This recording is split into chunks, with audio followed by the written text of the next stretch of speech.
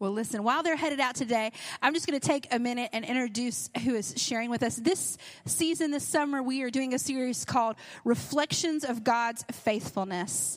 And the Reflections of God's Faithfulness is really just a reminder of all of the faithfulness that we have seen God do. How many of you can be honest and say you've seen the faithfulness of God in your life? Yes? Amen? You know, this week I was with a group of people and we were praying, and I said that my prayer was, God, I pray for the roof. I don't know if it shows in the camera, so I don't know if you can see it online, but I prayed for the roof. And my prayer was, as I said, God, you have been faithful to take care of some of the most minute details of my life. And I know they're important to you. Your faithfulness has always shown itself to be true. And I know that's true for each and every one of us sitting here today.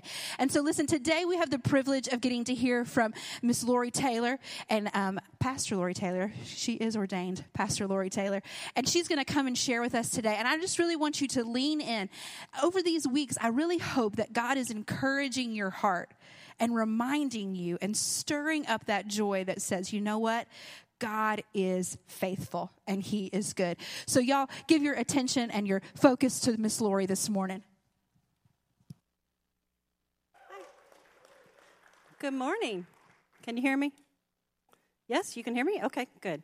I'd be a whole lot more comfortable if y'all would just come around here and we would sit down with a book and we would have like story time. That would be a lot more comfortable. And I'm going to start out this morning reading a scripture from Isaiah 5:20 through 21. And then I'm going to get into why we're going down this path. This says, "What sorrow for those who say that evil is good and good is evil, that dark is light and light is dark, that bitter is sweet and sweet is bitter. What sorrow for those who are wise in their own eyes and think themselves so clever." Tell me what, and I would love to have like interaction. That would be great. Tell me what that brings to mind. Every newscast you've ever seen in the last 10 years, right? Any radio show you've ever heard. What sorrow for those who are wise in their own eyes and think themselves so clever. This was a prophecy by the prophet Isaiah to the children of Israel in the 5th chapter of Isaiah. And then when we go into the 6th chapter of Isaiah, we see that this prophet has an open vision. And the chapter starts out, "In the year that King Uzziah died, I saw the Lord, high and mighty and lifted up, and the train of his robe filled the temple." And it talks about the fact that there were angels flying around the throne, singing, "Holy, holy, holy is the Lord God Almighty." And it was just this overwhelming experience for this man, Isaiah. And all of a sudden, he had a realization, and he said, "Oh, woe is me. I am a man of unclean lips, and I live among a people of unclean lips." Even though he was ordained of God and fulfilling an office and doing what he was supposed to do faithfully, he was a man of unclean lips. And just then, God sent an angel to bring a coal from the altar and touched his lips and said, "Your lips are clean now." And he was like, "Oh." And then God said, "I'm going to need somebody to go talk to these people. Who will go for me?" And Isaiah said, "Pick me, pick me, pick me." And God said the next scripture that we're going to read. And it's in the Message version, I think, up there, but I'm going to read it out of a Greek version. And it says, "And he said, go and say to this people, when you hear what I say, you will not understand. When you see what I do, you will not comprehend. For the hearts of these people are hardened, and their ears cannot hear, and they have closed their eyes, so their eyes cannot see, and their ears cannot hear, and their hearts cannot understand, and they cannot turn to me and let me heal them." Now, the first thing that I want to point out there is the word turn literally means to do a 180, to turn completely around, to change your position. The title of what I'm speaking about today is, Do You Want to Know a Secret? And every time I say that, I want to sing it. Do you want to know a secret? Like, do you want to build a snowman? So I hope I haven't put that in your heads, but I probably did. And then I've got the words position, perception, and peace. First of all, we're talking about position. And God says, if you will turn your focus away from where your eyes don't work and your ears don't work and your understanding is all askew, then I could heal you. And the word heal there is a verb, and it's Rapha in the Hebrew. Anybody heard of Rapha? You heard of Jehovah Rapha, one of the names of God? That is God our healer, and it is such a complete word that English does not do it justice. It is healing of the body, of the mind, of the soul, of the situation, of the heart, of the emotions, of everything. And so what God is saying here to the children of Israel, and we're going to find out that this scripture has been brought forward over and over again, is that if you will position yourself properly, I just want to be in the position to be able to put you whole, to make you whole completely and restore you. So as I said, this scripture is not just in the Old Testament in Isaiah. It's also in Matthew, Mark, Luke, and Paul in the book of Acts quotes it to the people that he's talking to as well. So Paul is seeing that same situation where these people are clearly being told, clearly have available to them the information that they need in order to turn and be healed, but they don't have eyes to see or ears to hear or hearts to understand. And then in the Gospels, Jesus talks about the same thing in conjunction with the parables. And we're going to look at a few of those parables and see if we can kind of pick those apart and find out, have a better way to look and see whether or not we might have eyes to see and ears to hear and hearts to understand. This secret that I've been talking about is the dynamic of our hearts actually being able to see the truth and hear the truth and understand the truth. I'm going to start in Mark. Like I said, it's in 3 different Gospels, but Mark 1:1-3. And Mark starts by saying, this is the beginning of the wonderful news about Jesus the Messiah, the Son of God. It starts with Isaiah the prophet who wrote, see, he's quoting Isaiah, bringing it forward. Listen, I'm sending my messenger ahead of you, and he will prepare your way. He is a thunderous voice of one who shouts in the wilderness. Prepare your hearts for the coming of the Lord Yahweh, and clear a straight path inside your hearts for him. And this is actually another quote from Isaiah that's farther along in the chapter. We talked about chapter 5 and chapter 6, and this is, I think, in verse 40, or in chapter 40 of Isaiah. And so he's talking about John the Baptist brought to these people a word that said, look, y'all need to get ready because we see your hearts are not ready to see or hear or understand, but clear out all the dust. Get yourself positioned to be able to know this wonderful secret that's about to be on the horizon. And Mark 1:14-15 says, later on, after John the Baptizer was arrested, Jesus went back into the region of Galilee and preached the wonderful gospel of God's kingdom realm. His message was this: at last, the fulfillment of the age has come. It's time for the realm of God's kingdom to be experienced to its fullness. Turn your lives back to God and put your trust in the hope-filled gospel. Again, we're being told you need to position yourself. You need to position yourself in a place for you to be able to experience what the gospel is. Turn your lives back and put your trust in. Now, when I looked that phraseology up in the Greek, it literally gives a picture of a trust fall. You know what a trust fall is? Where you close your eyes and you're trusting somebody and you just fall back into their arms. It's a trust fall back into a place of complete rest, where there's no striving, there's no worrying, there's no fear, there's no wondering what I'm going to do the next day, how am I going to get what I need. It's a complete place of rest.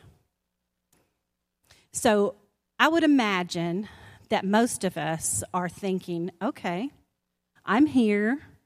I've been a Christian for a while. I can see, I can hear, I can understand. I'm pretty well familiar with the Word of God.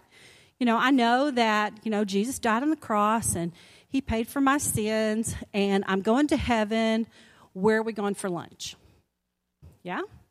Okay, so most of us get to that place at some point, right? But what we don't realize is there's more to the story. And this is where the perceptions come in. I mean, I don't know, that might not be true of all y'all, but God has brought me back to this place of going back to this fundamental teaching so many times, and obviously I do not have it right. Obviously there's problems in my sight and my vision and my understanding. So the big deal seems to be in our relationships with one another. I'm going to read a good bit of Scripture today, but honestly, I think Scripture speaks much better than any words I could ever find to say. Matthew 5:38 through 45 says, "Your ancestors have also been taught, take an eye in exchange for an eye, and a tooth in exchange for a tooth. However, I say to you, don't repay an evil act with another evil act. But whoever insults you by slapping you on the right cheek, turn the other one to him as well. If someone is determined to sue you for your coat, give him the shirt off of your back as a gift in return. And should people in authority take advantage of you, do more than what they demand. Learn to generously share what you have with those who ask you for help, and don't close your heart to one who comes to borrow from you. Your ancestors have also been taught, love your neighbor and hate the one who hates you. However, I say to you, love your enemies, bless the ones that curse you, do something wonderful for the one who hates you, and respond to the very one who persecutes you by praying for them. For that will reveal your identity as a child of your heavenly Father." This is where I get to tell you why this is my testimony of faithfulness. Like I said, it was probably about 30 years ago when this first came up as, if I'm being honest, an argument between me and God. Because when somebody persecutes me, somebody talks badly about me, somebody's not fair to me, somebody discounts me, somebody rejects me, that's not fair, right? That's not fair. That can't be right. The answer to that should not be, if they smacked me on the left, give them the right side too. Or if they unjustly sued me, give them more than they asked for. Or if somebody is treating me like a prisoner or a slave, give them more than they want. That can't be right. But that's exactly what God says. And so that's when it became an argument between God and I. And I can tell you that all those years ago, although I'm embarrassed to say, I still don't have it right. But I have seen times where I said, all right, I'm going to do just what you said, and you better show up. I mean, an attitude. Yeah, well, this red hair, okay? I realize it's not real now, but it used to be real, redhead. And so there was a little bit of anger there. And I can tell you that every single time that I actually did what he said and submitted to his way, even when the attitude of my heart wasn't quite right about it, he showed up faithful. And what he showed up faithful with was peace and a finish to the situation much better than I could even have imagined. 1 Peter 3, 8 through 12 says, "Now this is the goal, to live in harmony with one another and demonstrate affectionate love, sympathy, and kindness toward other believers. Let humility describe who you are. Dearly love one another. Never retaliate when someone treats you wrongly, nor insult those who insult you, but instead respond by speaking a blessing over them, because a blessing is what God promised to give you." That's so difficult, is it not? Like I said, it's not fair. And I don't have to take that. And who does he think he is? And he's not acting like a Christian. Right?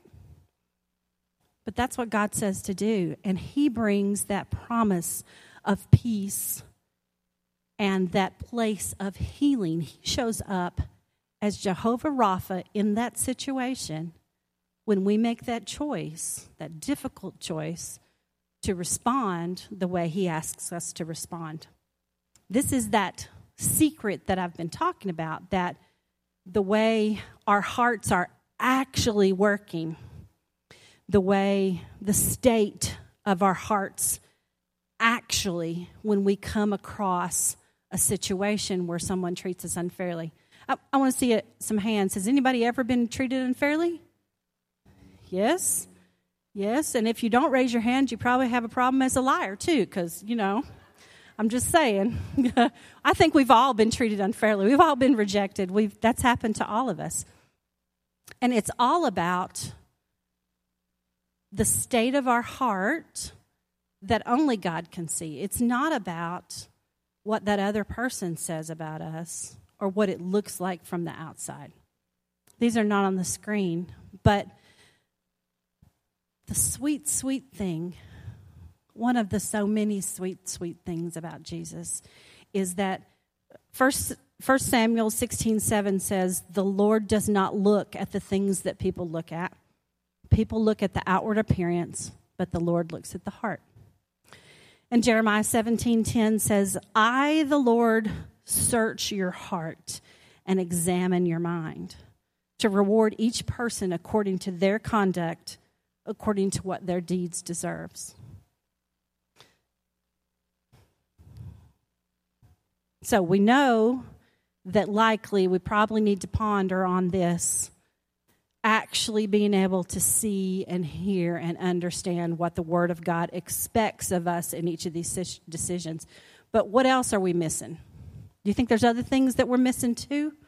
I mean, that's a very fundamental thing that's in the Gospels, where brand new Christians should start learning about this walk of Christianity, right? Later in Mark, Jesus and the disciples had been just come from twice where Jesus had fed the 5,000 and the 4,000. Right? He had done these miraculous things. These disciple guys were doing life with Jesus. They were making camp with him. They were helping him find a place to go to the bathroom. They were just all of the stuff of life. This was normal community they were in with Jesus. And so they were in a boat, and they were headed to the shore. As soon as they got to the shore, all these Pharisees came up and like a mob, like a bunch of paparazzi towards Jesus, and were asking him to show them a sign, do a magic trick for us, show us a miracle. We want to see what you do. Yeah. And so I'm sure there weren't cameras, but that's the picture I get in my head. There's all these flash bulbs going on. And so instead of staying on the shore, they got back in the boat. And I'm sure that was a frustrating situation for both Jesus and the disciples to have to fend off that group of paparazzi and all the people. And so Jesus started talking to the disciples in that moment about the disciples needing to be careful about the yeast or the leaven of the Pharisees. So he was talking to them about make sure that you guard your heart and your mind against getting all puffed up and thinking you know it all, and lest you start acting like those Pharisees. And instead of knowing what Jesus was talking about, the disciples started thinking, what is he talking about, this yeast? I mean, we brought some bread, but maybe it wasn't enough bread, or maybe he wanted some rye bread, or maybe, I don't know what kind of bread he wanted. And then Jesus' response to that was in Mark 18:17 through 21. Knowing that what they were thinking, Jesus said to them, why all this fussing about forgetting to bring bread? Do you still not see or understand what I say to you? Are your hearts still hard? You have good eyes, yet you still don't see, and you have good ears, yet you still don't hear.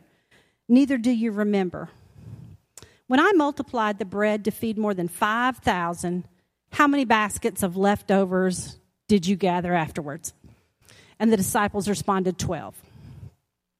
And when I multiplied food to feed over 4,000, how many large baskets full of leftovers did you gather afterwards? 7, they replied. And Jesus finally said, then how is it that you still don't get it? You're living with me every day. You're seeing what I do. You're hearing me teach the parables. You're watching daily how I respond to situations. But yet, you're still in all your thoughts and your reasoning, and your eyes are not working, and your ears are not working, and your hearts are still not understanding. So this really puts me to thinking, Jesus, what are all those things that I still don't get? I'm sure there's so many things, and in His grace and mercy, He reveals them little by little. Then we go to Luke, and this is the parable of the sower. And I know that you've all heard it, but as we go through this, I want you to think about, just in your own heart and mind, where you might be or where you might have been at a certain time in your life, and how being in that place might have affected your ability to see or hear or understand. Luke 8:15 or 5 through 15 says, a farmer went out to sow his seed. As he was scattering the seed, some fell along the path. It was trampled on, and the birds ate it up. Some fell on the rocky ground, and when it came up, the plants withered because they had no moisture. Other seed fell among thorns, which grew up with it and choked the plants. Still other seed fell on good soil. It came up and yielded a crop, 100 times more than was sown. When he said this, he called out, whoever has ears to hear, let them hear. His disciples asked what the parable meant. And he said, the knowledge of the secret of the kingdom of God has been given to you, but to others I speak in parables, so that though seeing, they may not see, and though hearing, they may not understand. This is the meaning of the parable. The seed is the word of God. Those along the path are the ones who hear, and then the devil comes and takes away the word from their hearts so that they may not believe and be saved. Now, I want to stop just a second and tell you that word saved there, we all think in our churchiana vocabulary that every time you see the word saved, that means ticket to heaven or ticket to hell, okay? The word here may have to do with that, but it literally means to turn around. And so I don't believe that this is talking about heaven or hell salvation, because the word here is not sozo, which is the same, for God so loved the world, and they came not to condemn the world, but that the world through him might be saved. it's a different word than that word saved. Okay? So this means to turn around, to go back to where you've been before. And in my thinking, if this means salvation, then that doesn't line up with other scripture. Because I think that once you're actually saved and in God's hands, nobody can take you out of God's hands. All right. So, the devil comes and takes away the word from their hearts so that they may not believe and be saved. Those on the rocky ground are the ones who receive the word with joy when they hear it, but they have no root. They believe for a while, but in time of testing, they fall away. The seed that fell among the thorns stands for those who hear, but as they go on their way, they are choked by life's worries, riches, and pleasures, and they do not mature. But the seed on good soil stands for those with a noble and good heart who hear the word, retain it, and by persevering, produce a crop.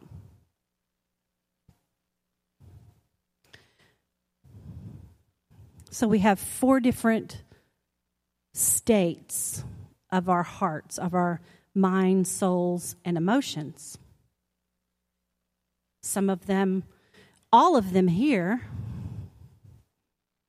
but there's various stages of actually developing that ability to see and to hear and to understand and have the perception that brings about the peace of Jehovah Rapha. My prayer this morning is, as I have spoken this word to myself, because that's usually where the words that that go the most deeply come from.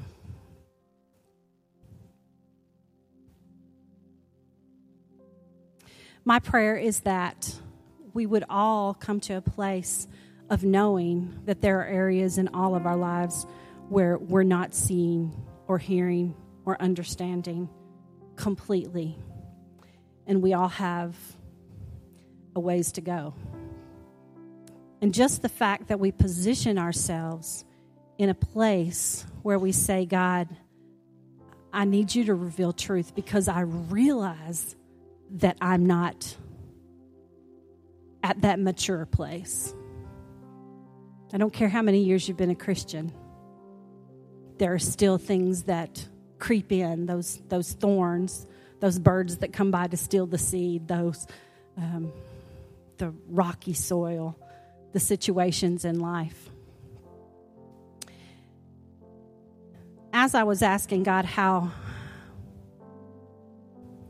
what the end needed to be, I felt like that He impressed upon me that I should ask each of you to just find somebody maybe that's next to you and just put your hand on their shoulder and let's have just a small prayer time of praying for one another, that we would have eyes to see and ears to hear and hearts to understand, and that our hearts would be soft enough to allow God to break through that hard ground, and where we would have good soil ready for whatever He wants to plant in our understanding.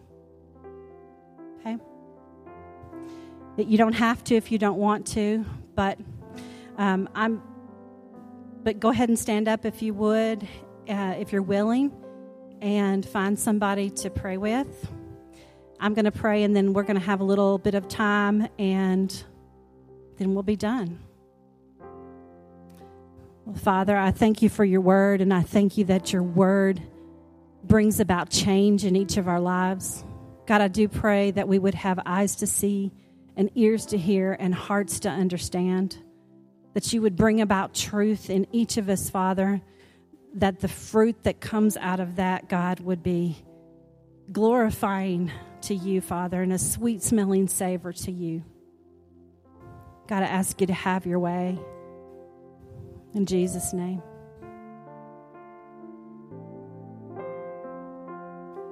Father, I pray that you would protect the word that has been placed in our hearts today. that you would make our hearts good and fallow ground. That we would have the grace, Father, to make the choice to water what we've heard today as we read the word and as we spend time with you. I just pray, Father, that you would have your way in us. Have your way, God. In Jesus' name.